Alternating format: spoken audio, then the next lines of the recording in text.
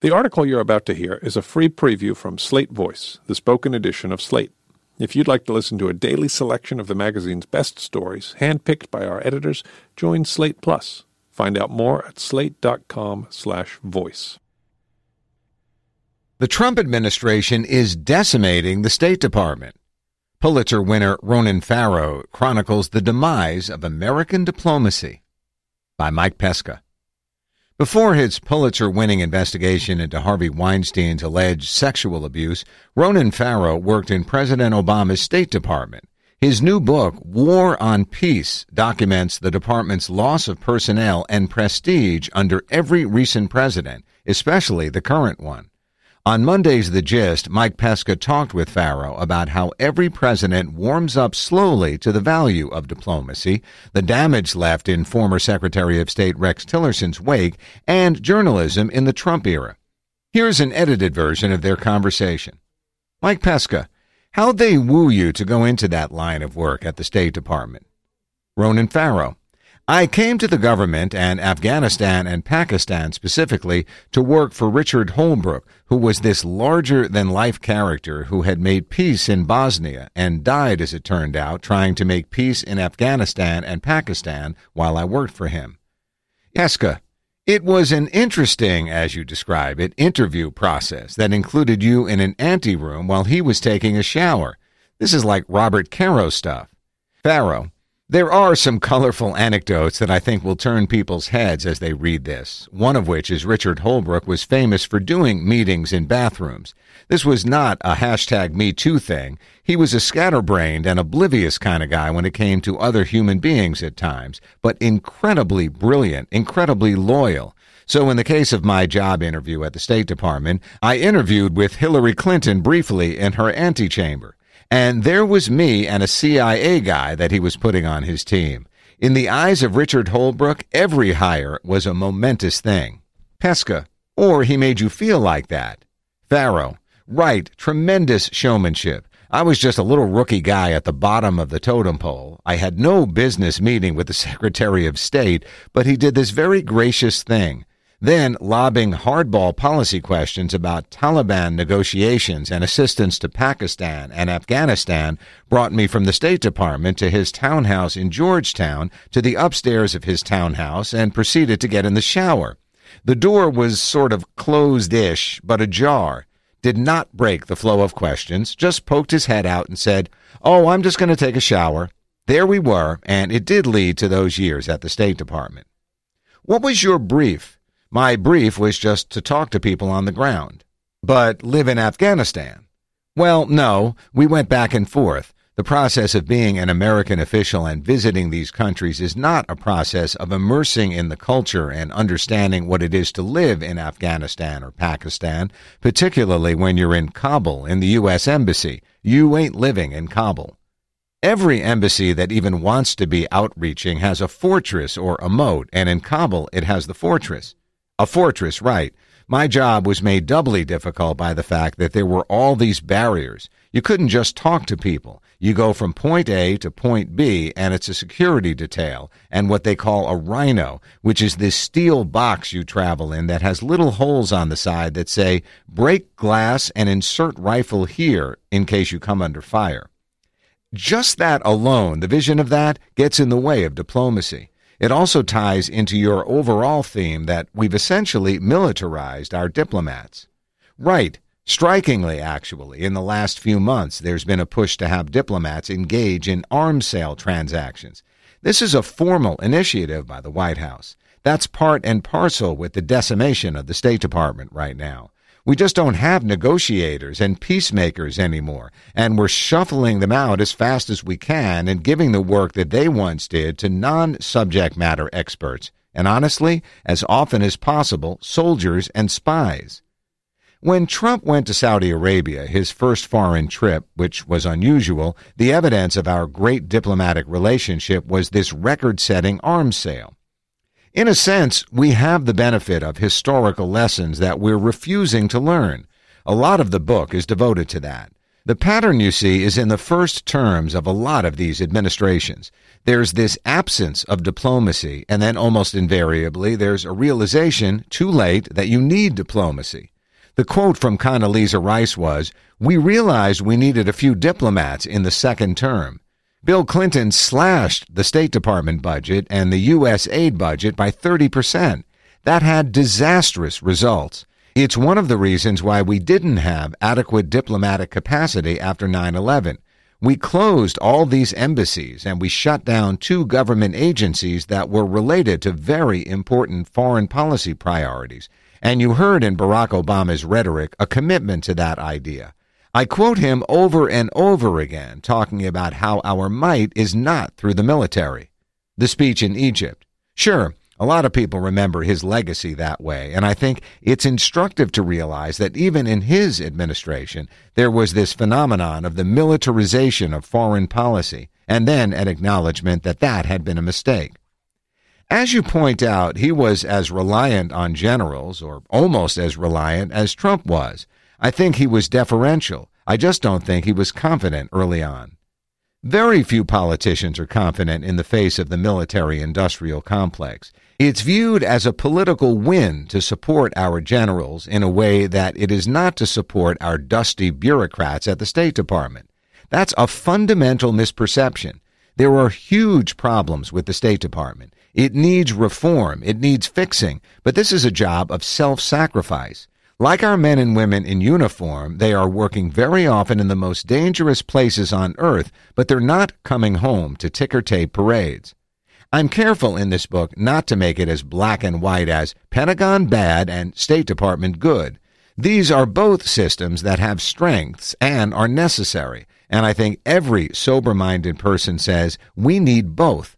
Probably necessarily the Pentagon has got to be a good deal larger, but what those people also say is this is way out of whack, this is way out of proportion, and we just don't have the capacity left on the civilian side anymore.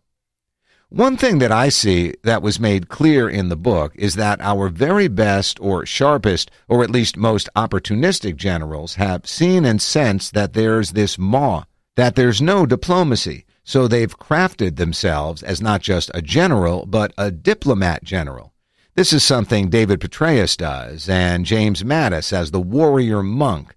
This is not to impugn their motives. There's a lot of what they do because there is no diplomacy that we're relying on the military to do it.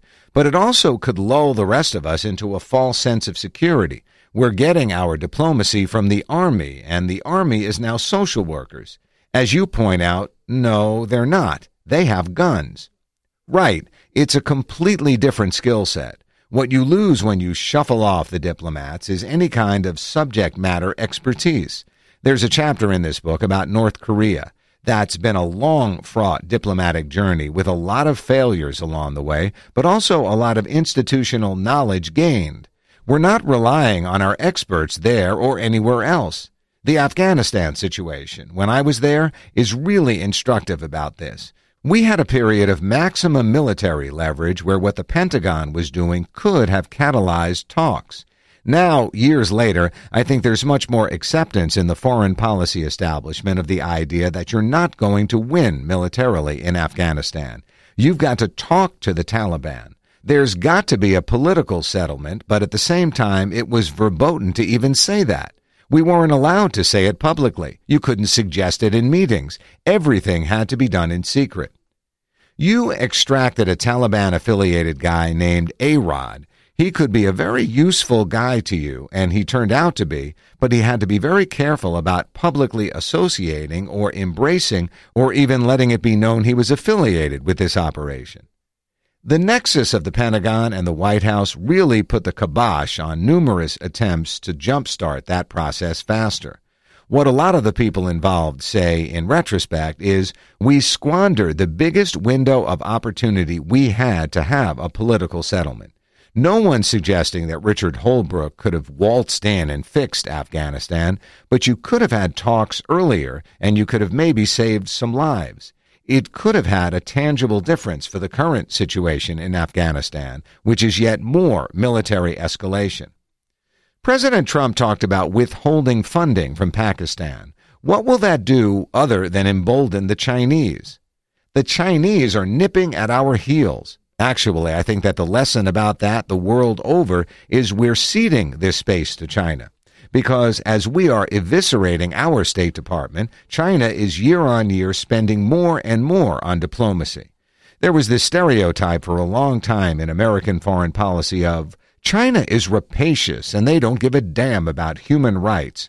There's a lot of truth to that, but also what we're seeing is in places where China was the rapacious interloper who aided and abetted the bad guys, like Sudan, for instance, now you've got a Chinese special envoy doing shuttle diplomacy and wanting big, splashy PR gains from brokering a political settlement. They are filling our space really fast.